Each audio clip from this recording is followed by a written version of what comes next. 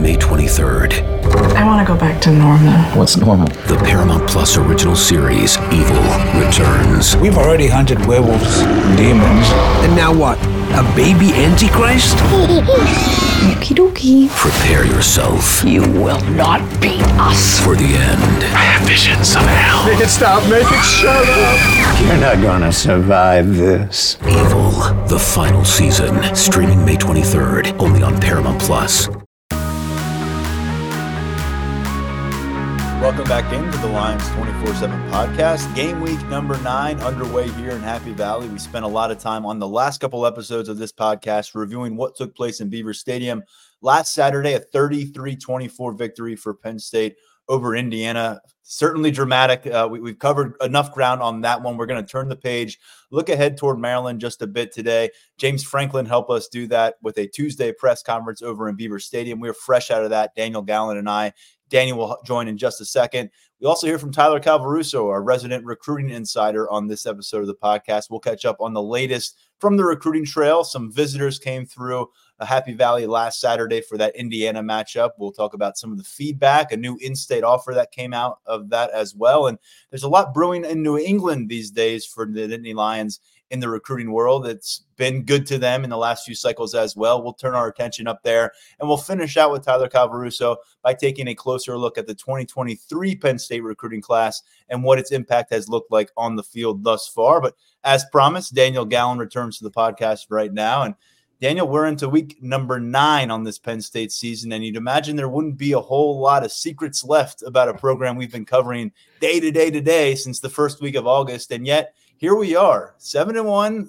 The first day of November is Wednesday. We'll be back on the practice field for it. We'll get a longer look. There are some personnel things to keep an eye on, but there are some very serious answers we still need from this Penn State squad to learn if they are ready to buckle up and take us on a push toward college football playoff contention. Exactly. It feels like that we're still kind of waiting for the other shoe to drop in a couple cases. We're still waiting for, breakouts here and there. We're still waiting for certain things to come through. And I think as we talked a little bit about Monday, it's starting to get late, kind of early for some of these things. It might be kind of what Penn State has been these first 8 games is what they are, and not much will change, but we'll see what happens on Saturday at Maryland. I think that coming out of this news conference with James Franklin, we have a couple interesting things to keep an eye on these next couple of days, especially with regards to the injury front. He was asked directly about Trey Wallace, Harrison Wallace, the redshirt sophomore wide receiver, whose arm was in a sling. No update there from James Franklin. Typically, James Franklin will tell us if something is season ending. He did not do that there. So file that one into the wait and see column. And then it sounds like we're going to see Caden Wallace, the right tackle, this weekend, even though James Franklin also said that Drew Shelton will play. So I think we'll get out there Wednesday night. We'll be able to see who's there, who isn't. And I feel like a week ago or 2 weeks ago, going into Ohio State, we were talking about how great the health situation was for the Nittany Lions and how things were setting up nicely. Now those bumps and bruises are starting to build up a little bit. So it's going to be interesting to see how these next couple of days play out. Yeah, that's football for you. I mean, remember what they looked like last November. No Olufashinu, no Caden Wallace. They won every game, and they did it convincingly. So we'll see if they have the roster depth to deal with some of this. Certainly have some questions about that at wide receiver. We'll talk about that situation in a moment. But with Caden Wallace, if I recall correctly, when I brought up the names of guys who are kind of floating in the air right now, entering the week and their designation for injuries, you pointed to Caden Wallace as kind of the most important one, the vocal point maybe this week. So to get that positive report from James, James Franklin isn't going to tell us that he expects a player to suit up on Saturday all the way on Tuesday unless he's very convinced of that. So I expect when we're out in practice on Wednesday evening that Caden Wallace will be repping out there with the offensive group. That's a great thing. He's playing the best ball of his career. He told us that last week. I think if anyone has just been watching without having to really analyze the game, you haven't noticed Caden Wallace as much. And that's why you've realized that Caden Wallace is playing the best football of his career, because he really is. It's his 4th year as a starting right tackle for this team. He stepped into that role as a freshman, as a redshirt freshman during that shortened 2020 pandemic campaign. And he has started every single Big Ten game for Penn State since then when healthy and available. Of course, he missed the month of November last year. So Drew Shelton's expected to be a factor in some sort. Maybe he'll get some rotational work. We did not see him rotate in at all at Ohio State. It was the only game that Drew Shelton hasn't played going back to last year when he stepped up. He did play 60-plus snaps in place of Caden Wallace, and how nice is it to be able to reach into a guy with starting experience in a moment like that, in a game that proved very tight, and have him at right tackle. But Harrison Wallace here, this is one that we've discussed quite a bit here on the podcast, and I don't know if we have to rehash the whole conversation that we had on Monday when Mark Brennan joined us, but he has been touted as kind of the on-question starter alongside Keandre Lambert-Smith for a long time now. And the conversation in spring ball was Penn State was searching for a third guy to come on board. And now James Franklin said they're searching for a second guy, without Harrison Wallace. There are no updates with Harrison Wallace. As you said, you can look at that through one of two ways, one of which is we didn't hear James Franklin say he's going to play against Maryland. So we're not quite where we are with Caden Wallace, but you also didn't hear James Franklin say, yeah, we're going to miss Trey. He's done for the season. We look forward to getting him back healthy next year. So we're somewhere in between those two. Well, which end of the pendulum? Where does the pendulum land on those two sides? We'll still learn. But look, Harrison Wallace, 15 catches, 160 some receiving yards. Those are both second among all receivers through these 8 games. With him out of play, Malik McClain was the next man up, went 60-plus snaps against Indiana, saw 1 target along the way. That's his only target in the last month and a half of football, essentially. And then you've got a lot of these other names, Dante Cephas, the long-awaited, addition from Kent State. He still hasn't gotten to 40 receiving yards in a single game. He's had a few starts. He played 40 snaps last week. He had 5 targets, two catches, 15 yards. And those were the only production. Dante Cephas is 15 yards at that position beyond Keandre Lambert-Smith. And so, Daniel, through 2/3 of this season, when you've got Keandre Lambert-Smith over 60 snaps and no other wide receiver at over 60 targets on the season, and no other wide receiver at even 25 targets in this room, and now you're taking Harrison Wallace out of the equation, this feels like yet another week where we may see this team hit the reset button. It felt like they did it last week. They decided not to play Liam Clifford, not to play Caden Saunders, not to play Omari Evans. They decided to get Malik Mega involved. It was the first time we've seen him on offense in Big Ten action all season long, and clearly they decided to roll out Malik McClain and stick with Malik McClain on Saturday when Harrison Wallace was not available, and yet the production was not there. And so I say it again, may be a situation where you're resetting this receiver outlook on the first Saturday of November, and that's never good. And we just got a lot of questions, and you're starting to run out of time to come up with answers for them from this first-year position coach and Marcus Hagans and a room of unproven talent for the most part. It makes it tough because it's not like the cupboard is bare. Like you ran it down, I think, a couple weeks ago when you talk about the 8 scholarship guys, wide receivers that Penn State has added since January 2022 to that room. So it's not like last year where on the offensive line you get down to it and you're trying to save a red shirt and you have to play these walk-ons in these different spots here and there. I mean, there are scholarship guys that have been around for 2 years, 3 years, maybe less than that. But who came in with a track record of success. So, I think that we kind of have to go back to what we were hearing in the spring a little bit and what we were hearing in August from James Franklin and Marcus Hagans, that it was all about consistency. And I think that that's something that maybe we can to see practice. We don't see too much, but it came up. It just keeps coming up. I mean, James Franklin brought it up again today when you asked him a question about, you have all these players. We'd seen some guys earlier this year who we didn't see on Saturday. How do you kind of evaluate those things? And it came back to consistency and what Penn State is looking for at wide receiver. And James Franklin said there's some guys that can really catch the ball, but they can't make plays. There's guys that can make plays when they get the ball in their hands, but they have trouble getting the ball in their hands. So it's just hearing all this stuff from James Franklin. I coming out of it, I don't really have a better idea of where things stand and who we could possibly see on Saturday, what it might look like. But I think given what they've talked about with what they say that Harrison Wallace means and how they view him, I do think they're going to have to hit that reset button again. And And I think that we're going to see a lot more. I mean, we've already seen a lot of 2 tight end sets, but I think that that's something that Penn State might have to lean on even a little bit more based on what James Franklin was saying. Tyler Warren played 70 snaps on Saturday. That was a career high. He's over 40 snaps in, I believe, 5 or 6 of these games on the season. He did not hit 40 snaps in a single game last year. And, of course, for much of the way, he was the 3rd tight end. But you want to talk about a jump and a guy who has not left the field. Now, that tandem at tight end, and you can maybe look toward the receiver room as part of the causation, but they are staying on the field for long stretches week by week. And I just wonder, the possibilities here. I know James Franklin, he's trying to talk around this in a way, and he was pretty transparent about it after answering my question today, just saying he has to walk a fine line and not embarrassing a player or talking about a player's shortcomings in a way publicly that he hasn't addressed with them privately.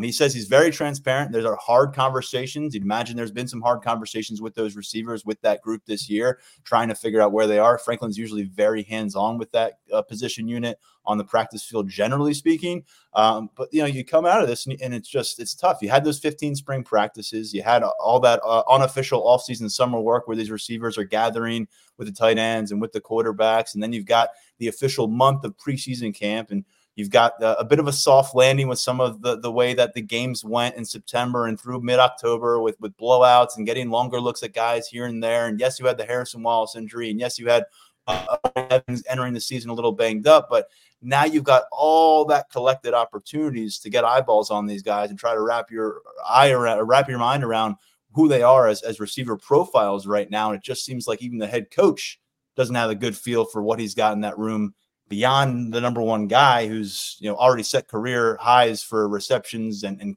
receptions and receiving yards in Keandre Lambert-Smith. But it's kind of startling just when you think about how hands-on James Franklin is with this unit, how hands-on he was with bringing all of these receivers to campus and making that really proactive move and firing Taylor Stubblefield and bringing in Marcus Higgins, that we're here one day shy of November of 2023, and you're at risk of letting the season slip away from you without really ever finding that grasp of what this 2023 receiver room is or can be or could have been. Exactly. And you pair that with the fact that you were elevating a former 5-star recruit to be your quarterback. I think that things seemed like they were very aligned for this group to take a jump. And I think that one lesson from me is maybe a quarterback can't quite elevate his wide receivers. Maybe that's something that you shouldn't put too much stock in moving forward. I think that's probably something I'm going to have to think about when evaluating quarterbacks. But I think that it leads to a ton of chicken and egg type things. There's all these things where it's, well, Drew Aller isn't trying to make these throws. We've seen him play things pretty safe. Then you're hearing things about the wide receivers not being able to get separation. I think everything is pretty interconnected when it comes to that passing game, but it just feels like that. I think James Franklin kind of mentions it every time he's asked to evaluate Drew Aller. Yes. He was asked about it again today, and he said, he's developing nicely physically. It's coming along nicely mentally. Penn State needs to make plays for him. And then he also said that Drew Aller has some stuff that he needs to work on too. But every time you hear something about how the supporting cast needs to step up, needs to make some plays. I mean, we saw it on that drop that Keandre Lambert-Smith had. That was just such a nice throw by Drew Aller, put it right on his guy. It would have been a completion in a big spot, and Keandre Lambert-Smith couldn't haul it in. Now he bounced back nicely, which for someone who we've talked about the mental side of the game for so long, that's really nice to see. But that's that felt like a little bit of a microcosm with how things have gone for Drew Aller this year, where you see him finally take a little bit of a shot downfield, play design works, someone's open, it's on target, and the wide receiver can't haul it in. So I'm going to be interested to see how this looks on Saturday. Do we see more Caden Saunders?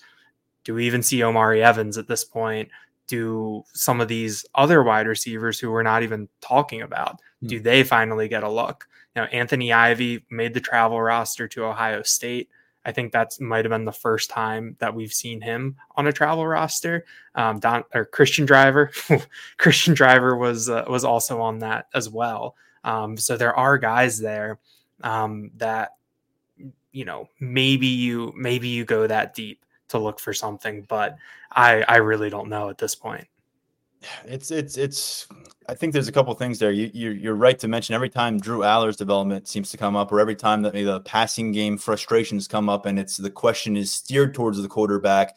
James Franklin does a good job of steering it at least back toward, or kind of finding a balance in saying he needs guys to make plays for him downfield. It was one of the first things he talked about when asked about Drew Aller immediately after the loss at Ohio State and Columbus, and he brought it up again today when asked about Drew Aller's development. And Liam Clifford, I mean, we're talking about all these names. This is a guy who entered the season. I believe he was announced as a starter on the Jumbotron pregame before West Virginia. He had a big catch on the road against Illinois. And I think you noted that can't really remember a lot from him since then in terms of big moments. I think he had a chain mover against Northwestern perhaps, but he's now to the point where we're in late October and he's not getting any run on offense. And James Franklin, the door was open today. If you wanted to note, maybe other issues that were hampering a player's ability to get on the field. I specifically brought up Liam Clifford's absence, Omari Evans' absence, and Caden Saunders as part of my question. He did not specifically identify anything with any of those guys. So that leads you to believe that based on the rest of his answer, practice looks and, missed assignments in games before and those kind of things have accrued.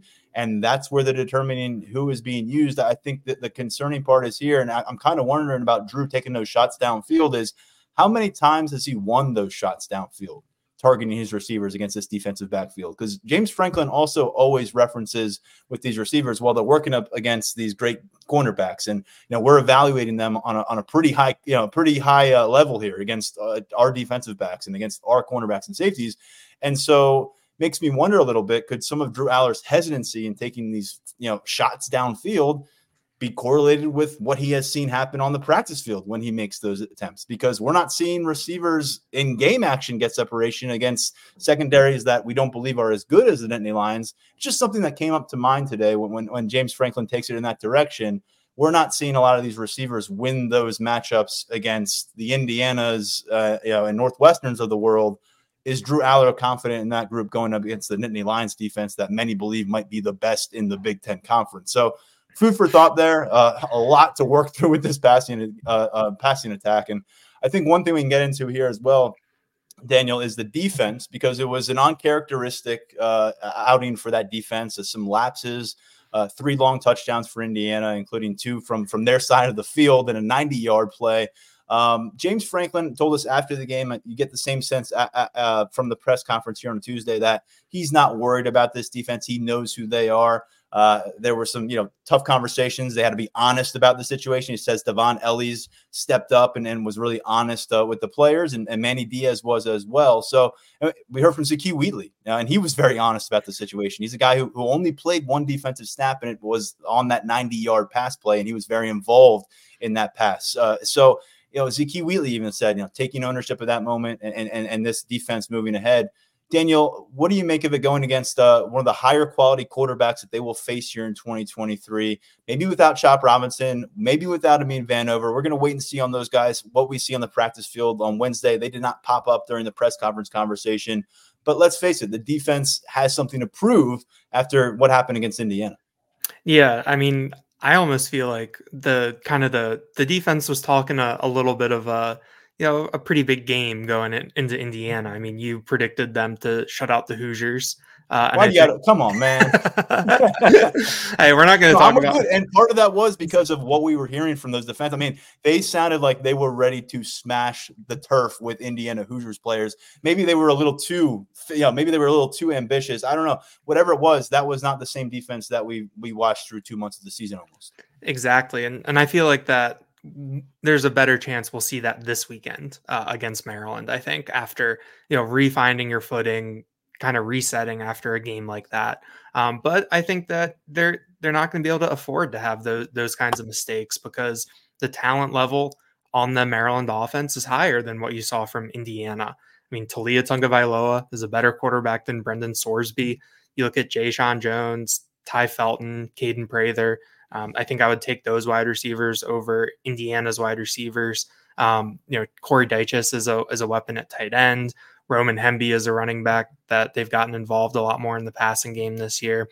I think that Maryland has more weapons than Indiana. So, I think that if you make those same kinds of mistakes, they're going to make you pay again. And then if you make some mistakes that Indiana wasn't able to make you pay, Maryland might be able to do that to you. But I think that this defense, James Franklin kind of said what I felt like coming out of the game, that the mistakes that Penn State had that led to those Indiana touchdowns, it was pretty anomalous. Like, it wasn't the norm. I think James Franklin said that he didn't come out of it feeling particularly worried about what he saw on Saturday. I don't think it's anything that signals like a long-term issue. I think it's just, you make two mistakes, you miss two assignments.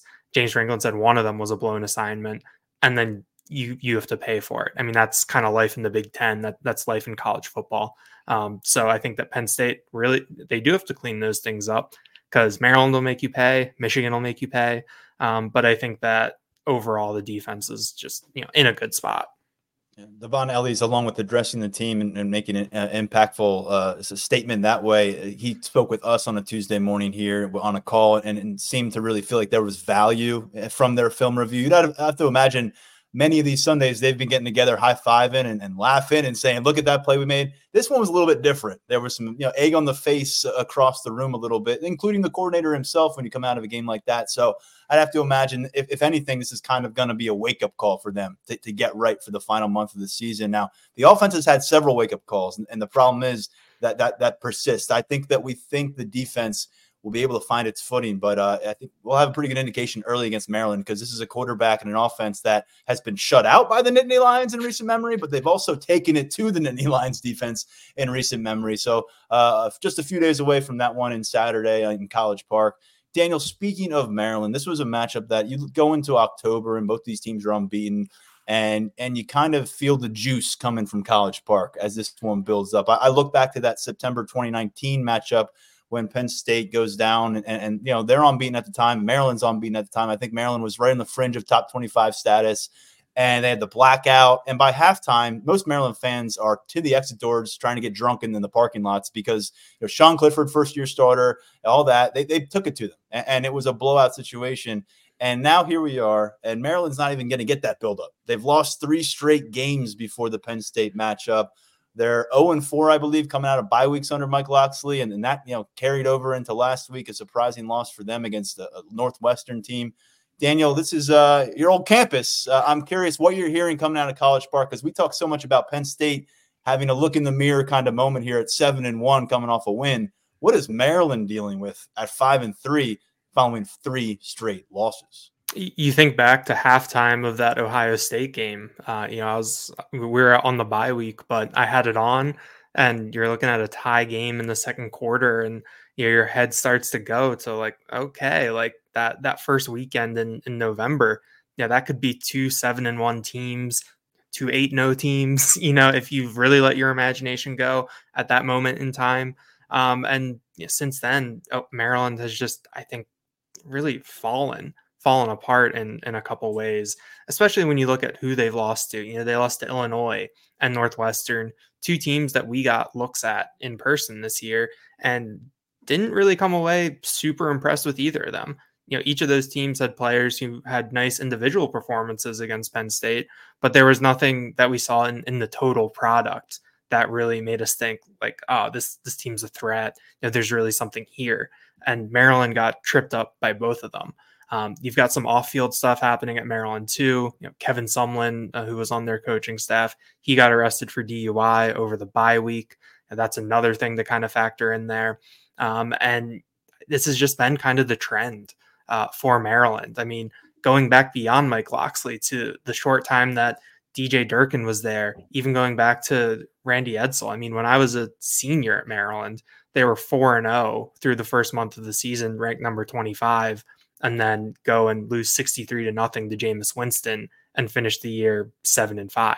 I think that it really shows you the difference between a program like Penn State, like Michigan, like Ohio State, that has really been able to build up depth in addition to having good coaching. Where Penn State, we've talked about these injuries, and when guys are banged up, they have people who can step up and kind of keep everything churning, keep everything floating. as it goes on. I felt like Maryland over these past few years, especially on the lines and the trenches, is that they really get worn down over the course of the season, and you start to see the bottom fall out. So it's going to be interesting to see what Maryland comes to play on Saturday. I think in my short time covering Penn State and kind of being adjacent to the program at my previous job, I think that one thing I've noticed is that you talk a lot about the hangovers and Ohio State beating you twice and everything. And I think that's something that's been very real under James Franklin. But I also think that kind of when these games are in the vacuum and when they're not, butting up to anything, super, pressing, I think that these teams always come out prepared. I feel like that I've never seen a Penn State team really get caught looking ahead. They might get caught looking back a little bit, like we almost saw against Indiana, but I don't think that they're going to be looking past Maryland, especially after having that close call against Indiana. So Maryland, I think I'm really interested to see if Mike Locksley can pull them out of this slide. That's something that in the past we haven't. It feels like Maryland has kind of snuck in the bowl eligibility every once in a while. And that's what they're fighting for right now, because they are 5-3 with Penn State, Nebraska, Michigan, and Rutgers remaining. So that's going to get dicey. It's a team that I think kind of has to decide how it wants its season to go. Yeah, you could see them finishing out in Piscataway at 5-6 and needing a win to get to a bowl game after a 5-0 start. I mean, if people haven't been paying attention, Nebraska is suddenly winning football games, and Maryland's got to go play them. They've got Michigan, they've got Penn State. So, yeah, good luck finding wins if Penn State handles its business on Saturday. Daniel, let's finish out before we get to Tyler Calvaruso on a bunch of recruiting notes. The college football playoff rankings make their 2023 debut on Tuesday night. Penn State, obviously, with a loss against them, they're going to need some help to jump back into the thick of things over the course of the next month, and they're not going to be able to pick up a second loss if they want to stay in the conversation. When you reviewed things, and I know you had a story up at Lions247.com here earlier Tuesday, where do you see Penn State landing, and how do you think kind of when they go shoulder to shoulder against some of these one-loss teams, they kind of stand out, or do they kind of fall back to the pack? Penn State comes into this ranked number 9 in the AP poll and the coaches poll. I think that there's a chance that they'll probably be around 10 or 11 in the college football playoff rankings when those get announced on Tuesday night. I think that part of it has to do with Penn State's lack of ranked wins. I looked at some projections, and Georgia and Michigan aren't projected to have any ranked wins. But you look at what those teams have done in terms of handling their business, being impressive, no losses, and things like that. Whereas with Penn State, they have that loss against Ohio State on there, and they're going to need a little bit of help, I think, with their resume. You look at Iowa and West Virginia. Iowa's 6-2. West Virginia's 5-3. If both those teams keep winning, maybe you could see them hovering around in the 20s a little bit. I always used to joke with the CFP rankings that there's always some Big Ten team because of the way that because of how imbalanced the conferences are. It felt like there's always some Big Ten West team that the upper tier teams played, and that team would get ranked, just slotted in there at number 25 to help the resumes a little bit. I felt like Northwestern was always like number 25, and it would boost the resume a little bit. And I think Penn State needs Iowa or West Virginia to sneak in there to make things better. But I don't know, you look at things moving forward, and I think it paints the picture that Penn State really needs to beat Michigan. They're going to need some help, and they're going to need some help elsewhere in the conference or elsewhere in the country, because some of these SEC teams, they've got 2 ranked wins on their resumes. They're going to have the chance to make things look better. But yeah, I think that they'll be hovering around that 10 range. I mean, I do think this is a top 10 team, but wouldn't be a surprise to see them around 11 with some of the teams ranked behind them in the AP poll ahead of them in the CFP. Yeah, I only recall one year where Penn State was in the debut top 4 of the college football playoff back in 2019, and they followed that up with a loss on the road against fellow unbeaten Minnesota. So it's always been kind of they have ground to make up in November situation, but when you've got the number 2 team in the country coming to your home stadium in a matter of a week and a half. That's a huge opportunity. And no matter how everyone's feeling about the Michigan matchup or even the Maryland matchup right now, you got a shot because of what the path is laid out in front of you. So, Daniel, appreciate the perspective. We'll get an answer on the initial placement for Penn State in those rankings tonight on a Tuesday. We're going to jump over to recruiting right now, but I'll catch up with you on the practice field Wednesday, and people can check out all the content you've got coming their way at Lions247.com. Thanks, Tyler. We'll be right back on the Lions 24/7 podcast. Another day is here, and you're ready for it. What to wear? Check. Breakfast, lunch, and dinner? Check. Planning for what's next and how to save for it? That's where Bank of America can help. For your financial to-dos, Bank of America has experts ready to help get you closer to your goals. Get started at one of our local financial centers or 24/7 in our mobile banking app. Find a location near you at bankofamerica.com/talktous. What would you like the power to do? Mobile banking requires downloading the app and is only available for select devices. Message and data rates may apply. Bank of America N.A., member FDIC. As promised, we've got recruiting to get to now, and the Nittany Lions were busy on Saturday, not just playing the Indiana Hoosiers, but hosting a bunch of prospects. Tyler Calvaruso was doing great reporting on the buildup of that confirmed visitors list, and since then, working to get feedback from everyone who was here on campus. Tyler, welcome back to the podcast. Feels good to be back, man. Thanks for having me. Of course. So we got a few things to get to. We're going to look up toward New England, where there is always interest on the recruiting trail for the Nittany Lions. We'll talk about some of those names, including a commit. But I want to get into this past matchup because it feels like it's been a while since we had a collection of recruits of great significance on campus. I don't want to really shortchange everyone who was around for the UMass game, but it was not the list by any means that we've seen game by game by game. And then you factor in a bye week and some road games. It's been a little while. So let's start with the 2025 names to monitor here, and included at a DePaul Catholic, Desi Jones, a top 200 prospect in that 2025 class, one of the premier wide receivers in the region, a few wide receivers that we'll get to here, but we'll start with Jones. First trip to campus for Jones since he visited for the season opener against West Virginia. Toyed around with the idea of visiting for the whiteout, but he had a family party to attend that weekend, so that one did not come together for Penn State. It's always notable when Desi Jones winds up making it to campus. You know, there have been multiple times where it seemed like he was going to make the visit only for something to come up, and when he does make it, it's important because he is one of Penn State's top 2025 wide receiver targets. Things have been going well there for Penn State, I would say. You know, they continue to get Jones back to town, so that's always a plus. You know, there are a lot of people at DePaul Catholic who feel Penn State is a top contender to land Jones. He's got a lot of really quality options. His offer list is impressive. He recently visited Ohio State. He was actually at Ohio State. I believe it was when they played Penn State. So I believe the previous weekend. I'm going to have to go back and double check that to make sure. But he keeps, trending in the right direction. We got him ranked pretty highly, well inside the top 24/7 in our 2025 rankings. I got the chance to see him in person when they played Bishop McDevitt to open their season. He had a monster game, really a couple big plays. He had a touchdown that night. So you could see why Marcus Higgins of the Penn State staff is high on Desi Jones. So when you talk about the visitors from this past weekend, Jones is one of the top names who was in town. Things seem to be going well there. It's one that we're going to continue to monitor heading into the winter. When will he be back? We don't know quite yet, but I would expect him back at some point for sure. And DePaul Catholic, they've produced some significant Power 5 talent in recent memory, and he is the all-time record holder for sophomore receiving yardage. He went over 1,000 yards last year as a sophomore, did Jones, helping put himself on the map. And as you said, Ohio State has offered. Texas put out an offer this summer. So it's a national recruitment, and he was back in town. Elsewhere at the wide receiver position, we'll go over to Christian Brothers Academy in the state of New York. Darian Williams, he's got some Power 5 offers. Coach Prime has put an offer on the table for him. So has Penn State. What do we make of Williams and his experience here?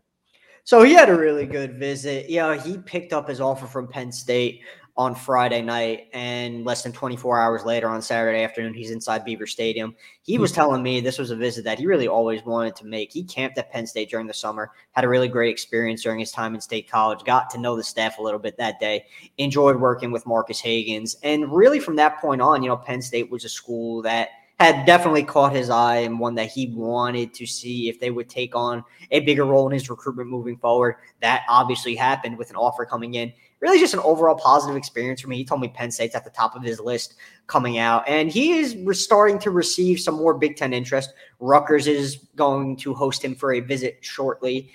and I believe Maryland. Yes, it's Maryland that is also showing some interest in Williams. His father actually was offered by the Terps back in the day when he was a high school recruit. He lives 20 minutes from Maryland's campus, so there's an element of intrigue as well there if Mike Locksley and his staff decide to offer. But right now, Penn State is the program standing out to Williams. Again, that 2025 wide receiver board is still coming together. I think the evaluation of Williams is still coming together as well. So we're going to have to see where he falls at the end of the day. But Penn State got a chance to make a positive first impression this past weekend, and it did exactly that. We spend a lot of time talking receivers on the podcast these days, and let's talk about another one. Nashawn Montgomery, a third receiver recruit to get to here on campus. He's another top 200 overall talent in the 2025 class. He came long distance from Cardinal Newman in West Palm Beach, Florida, the number 19 wide receiver in 24/7 Sports rankings. He got about 30 scholarship offers to his credit. So, and originally from Rhode Island. Well, let's note that as well. Not necessarily a South Florida born and raised native. What do we make of this guy, Nashawn Montgomery, going a long distance, and it's an unofficial visit when you're that age? And what do we think about Penn State's placement in his recruitment process, which, as I said, down in Florida, features about 36 teams? Yeah, that was a pretty important note that you just dropped. He is a Northeast native. He's not your traditional Florida recruit who has that kind of intrigue and pull to the local programs down there. So that's not an element of Montgomery's recruitment. Now, let me say this as well. Nashawn Montgomery can play pretty much anywhere in the nation. That's how talented of a player he is, and that's what his offer list is looking like right now. So that's why it was important for Penn State to get him back on campus this past weekend. And actually, it got him on campus for a couple of days because Cardinal Newman had a bye week. So Montgomery and his quarterback, Jaron Hughley, who is Jaywan Sider's nephew, they made the trip. They got in town on Friday, stayed Saturday through the game. Both positive experience for them. But when it comes to Montgomery, I just feel like this visit was about him continuing to build his relationship with Marcus Hagans. As a guy who hasn't been around a whole lot compared to some of Penn State's other 2025 wide receiver targets. He was last on campus in April. Penn State had been trying to get him back, came together this past weekend. I received plenty of positive feedback coming out of this visit from Montgomery. He told me he had a great time. And I think the Nittany Lions will remain in contention moving forward. I do think it'll be a difficult pull for the Nittany Lions, but they're in the race. And I feel like at this juncture of Montgomery's recruitment, that's kind of all they could ask for because there still is a long way to go. He's still figuring out where he's going to be in the winter when it comes to visits, spring when it comes to visits, and once official visit season rolls around, he's still sorting through that as well. But Penn State is under consideration with Montgomery right now. Well, I'll tell you what, Montgomery comes up to campus in late October. Right now, it's freezing out here. It's like, low 40s. Yeah. I got to take my little unicorn princess out trick-or-treating tonight. It's going to be very cold. It was like 70 degrees on campus on Saturday when he was up here from Florida. So that timing worked out pretty well to make a solid impression on the South Florida prospect.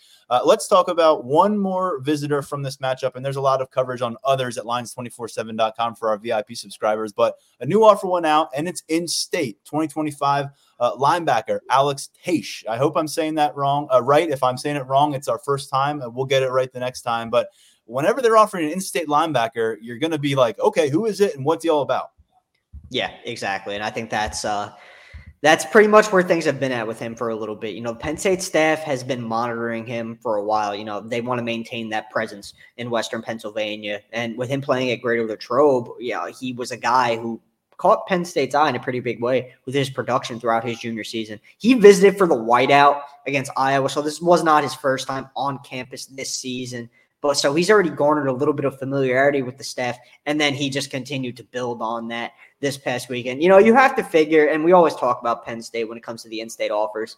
They don't throw them out there like candy, man. If they go out, they open your eyes because there's, some legitimate juice behind them. So I think this recruitment is going to be one that we have to keep a really, really close eye on moving forward. That 2025 priority board is still, it's still in the works. The cycle is still early. You've already got DJ McClary on board at linebacker, but I anticipate, in-state offer, highly productive in-state offer at that. It's going to be one we're talking about a lot moving forward. So Alex Taish, he's a really good player, man. You turn on the film, you can see why this offer went out. And I think the feedback that we got from him when he got the chance to catch up with Brian Doan, it was all pretty positive for Penn State as we were anticipating.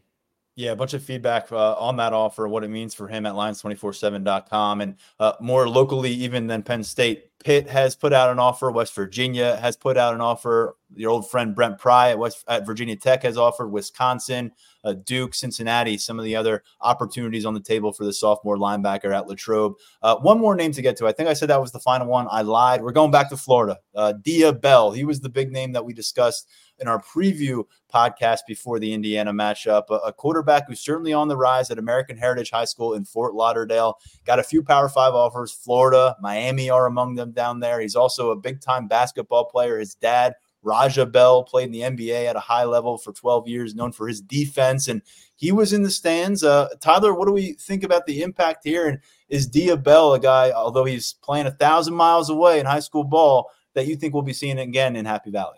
I think so. Based on what he had to say to me post-visit, I think so. I feel like the relationships with the Penn State staff, specifically the offensive staff with Mike Yurchis and Danny O'Brien, are coming along really nicely. Bell's been telling me most of his contact has come with O'Brien, and that relationship has gotten to a point where, they can discuss really anything. It's not just about football with them. They've garnered a pretty there's just a lot of comfortability there at this point. That definitely works in Penn State's favor, given the fact that O'Brien is taking on more and more of a role, as a graduate assistant. Yeah.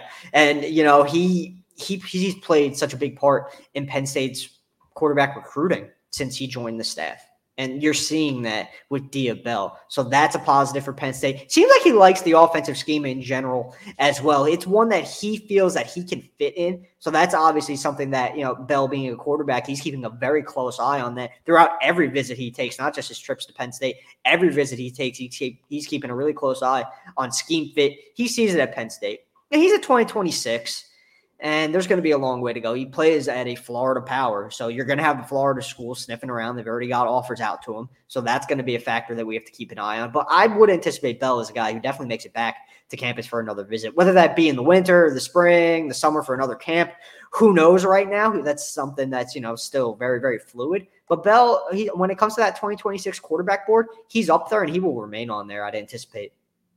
I mentioned that we're going to get into some New England recruiting conversation because Penn State doing pretty well there this cycle. They've hit it pretty hard the last few cycles. There are more names to know moving forward. But just as we were recording here, you sent me over a text, and Zahir Mathis, who we have seen on campus, we saw him walking around the camp field I think it was last summer. We did not see him participating that particular day, but you could see from the eye test why he was having Power 5 team swarm.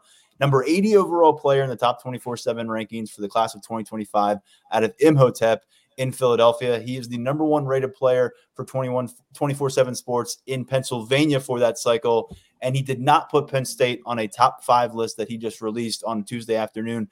What do we make sense of this? And again, Mathis isn't exactly a guy that we had been seeing grow familiar with Penn State in recent months or years.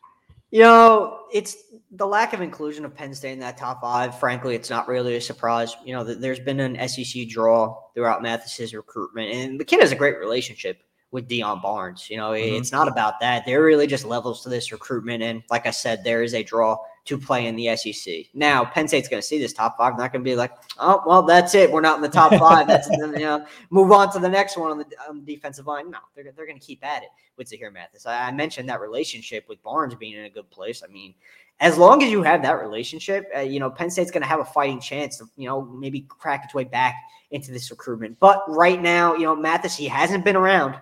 He hasn't made any visits to campus recently, so that's notable. I think this is going to end in the SEC at the end of the day. I know he's still figuring things out and going through his process, but it just has that kind of feel to me at this point. So I'm not really anticipating Penn State being able to fight back in all the way and securing a commitment at the end. But the Nittany Lions are definitely going to keep trying, and Deion Barnes is definitely going to keep trying. Again, we're going to have to see how far that relationship can take Penn State in this recruitment. We saw it with Sione Laulea recently in this 2024 class, right?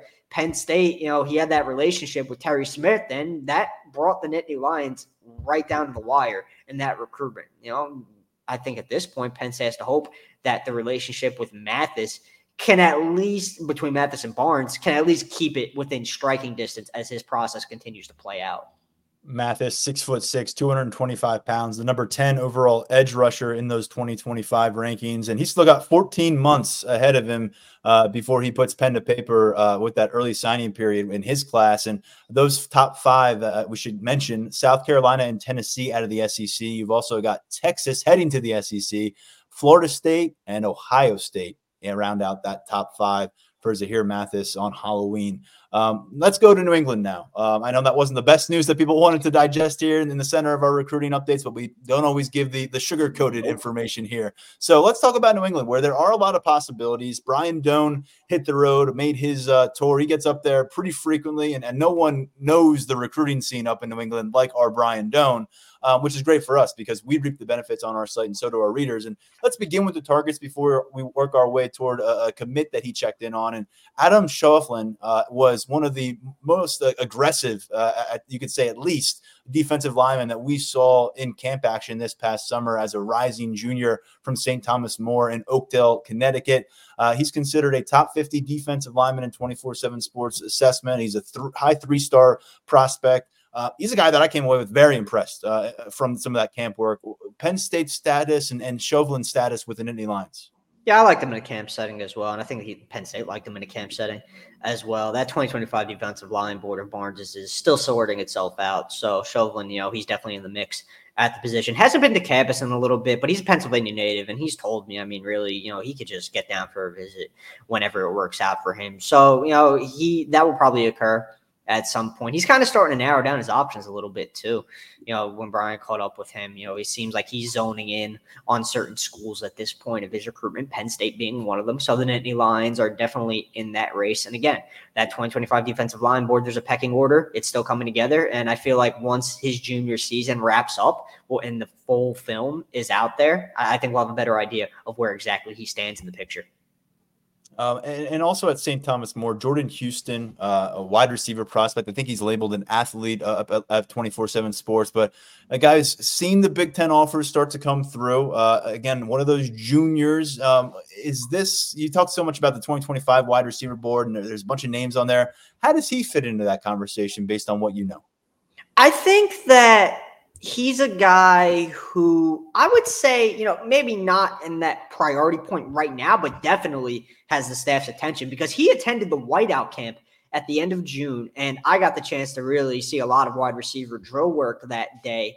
And he was getting a lot of attention from Marcus Hagans, and he was getting pulled to the side, getting pointers, doing one-on-one work. And this has been an offer. This was a camp offer going back to last summer, before Hagan was even in place. So the Penn State staff has known about Jordan Houston, who's a New York native. He started his career actually as teammates with Ty Blanding at Christ the King in New York.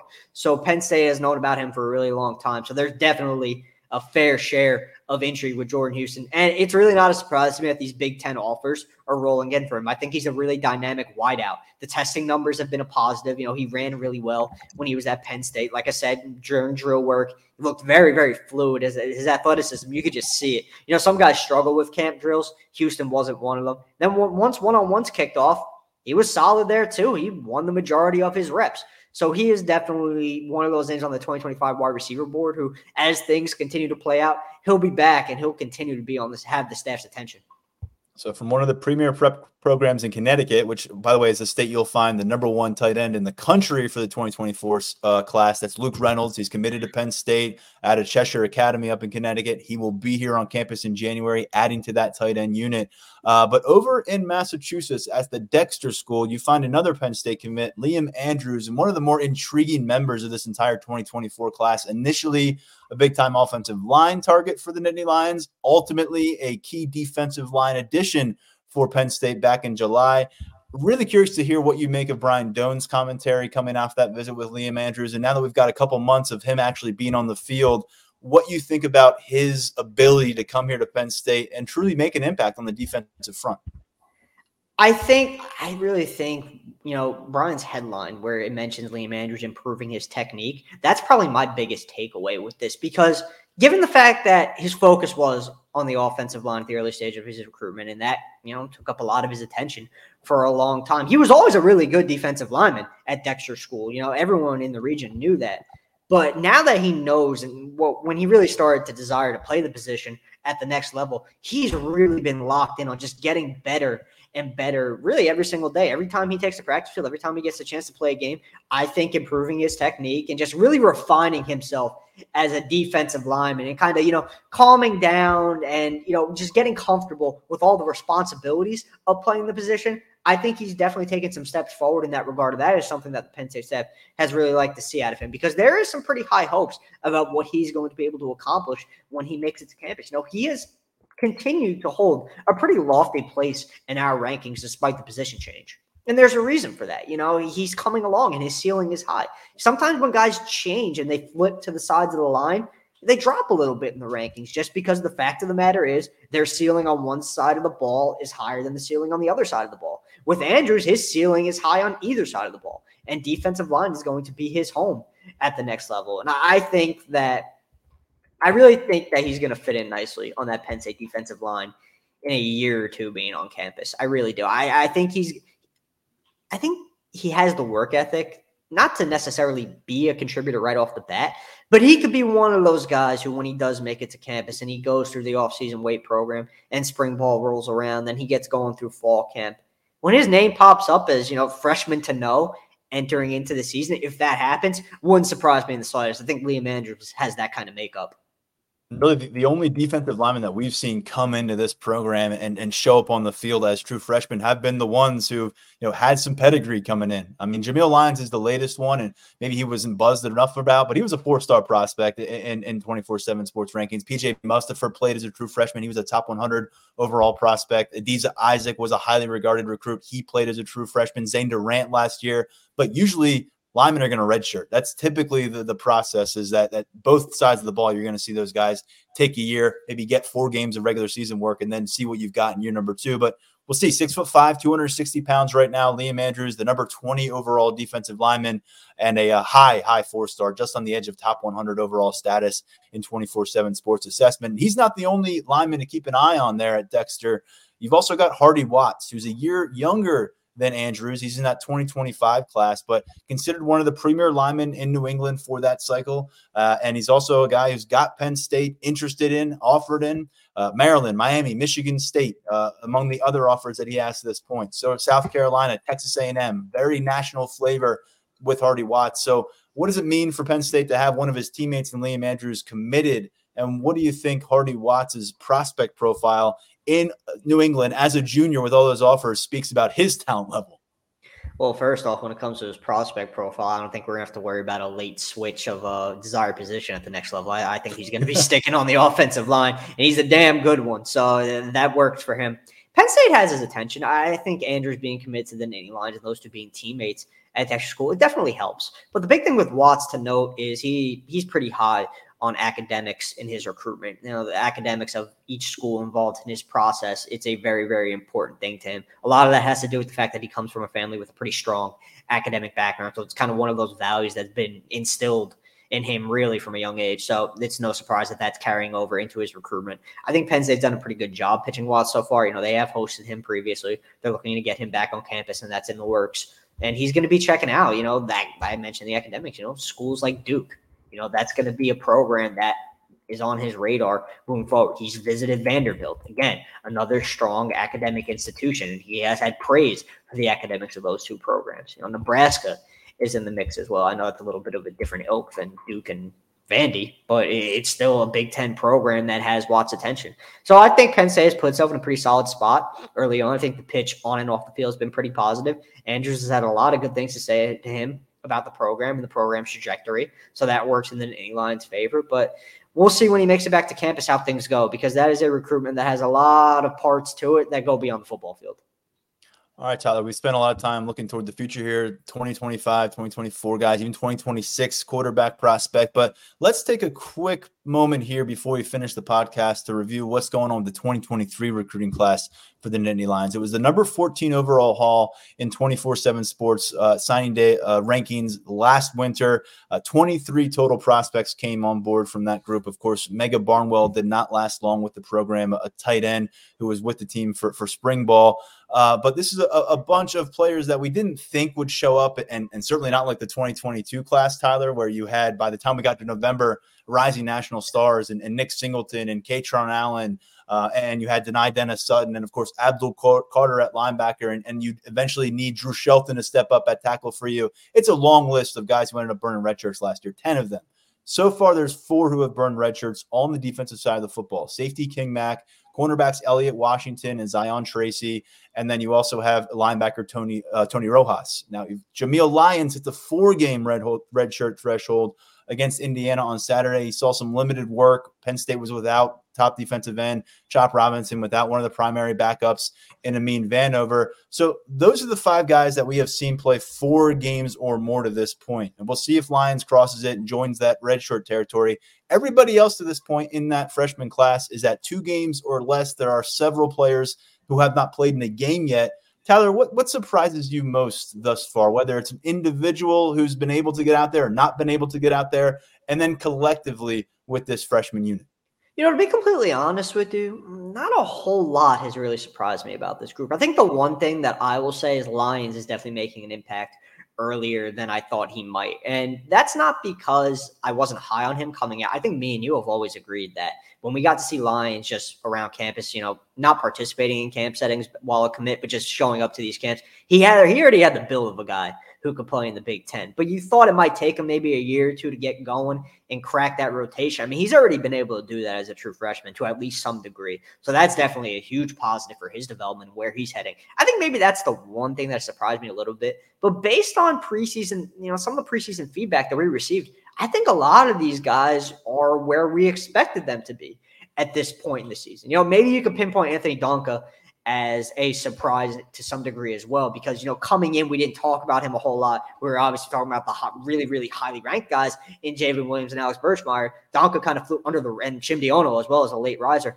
Donka he flew under the radar a little bit. But when it came to the feedback that we received throughout the preseason, I mean, he was one of Penn State's better true freshmen. That's not just better true freshman offensive lineman, better true freshman overall. So that was notable. So I think maybe you could classify that as a little bit of a surprise as well. But when it comes to the reps these guys have played, the situations that they've played in, I know a lot of the majority of the guys who have already burned red shirts, the majority of their reps have come on special teams. They've gotten the chance to play some defensive snaps, but, not really necessarily in high leverage situations. A lot of those guys have seen a lot of work on special teams. So I think really everything right now, it's kind of what I was anticipating based on some of the conversations we had during the preseason. And I'll say this, I think that it is still a really, really solid group that has the potential to make a big impact at Penn State. I think you're seeing it with some of the guys on special teams. Penn State staff, they're not running them out there if they're not confident in them, right?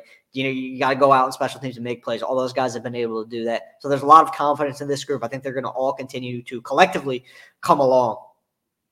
It probably says something about the holes that existed on the Penn State roster coming out of the 2021 season, when they went from, I think, 5-0 to 7-6, and they lost a lot of guys to the draft, and the talent they needed to kind of just get onto the field and figure out a way. Thus far, they've been able to lean on a lot of their veterans, and unfortunately for Penn State, they don't have some shining star wide receiver freshman to turn to. They got Carmelo Taylor, who's a developmental speed prospect, smaller player, a one-man wide receiver class. So when you think about positions that maybe could use someone right now immediately, maybe some of your best prospects, Andrew Rapier ends up in a tight end room that's loaded at the top, and right now he's not available. He's been out the last couple games. Elliott Washington and Zion Tracy, they both were involved on defense for much of the early season stretch. And every week on special teams, Elliott Washington didn't play this past week. We don't know why, but he wasn't available. But at the end of the day, they're not playing on defense right now. We go through the last couple of weeks, and only 4 total snaps in the last 2 games have gone to a freshman. So it's pretty remarkable. That's Nittany Lions. Everything else has been special teams coverage work. We saw Tony Rojas and Zion Tracy and Elliott Washington and King Mack in kickoff coverage recently. But again, it's just been interesting that it hasn't spilled over for anyone. It's really in terms of defensive game reps. And I guess that speaks to the health of the team overall. But also, it says something about, I guess, just how Manny Diaz and how Mike Yurcich are evaluating the pros and cons of playing some of these freshmen. King Mack stands out to me as a guy who would be playing a ton of defensive football for a lot of schools, and including Penn State if they didn't have such a really good situation at safety.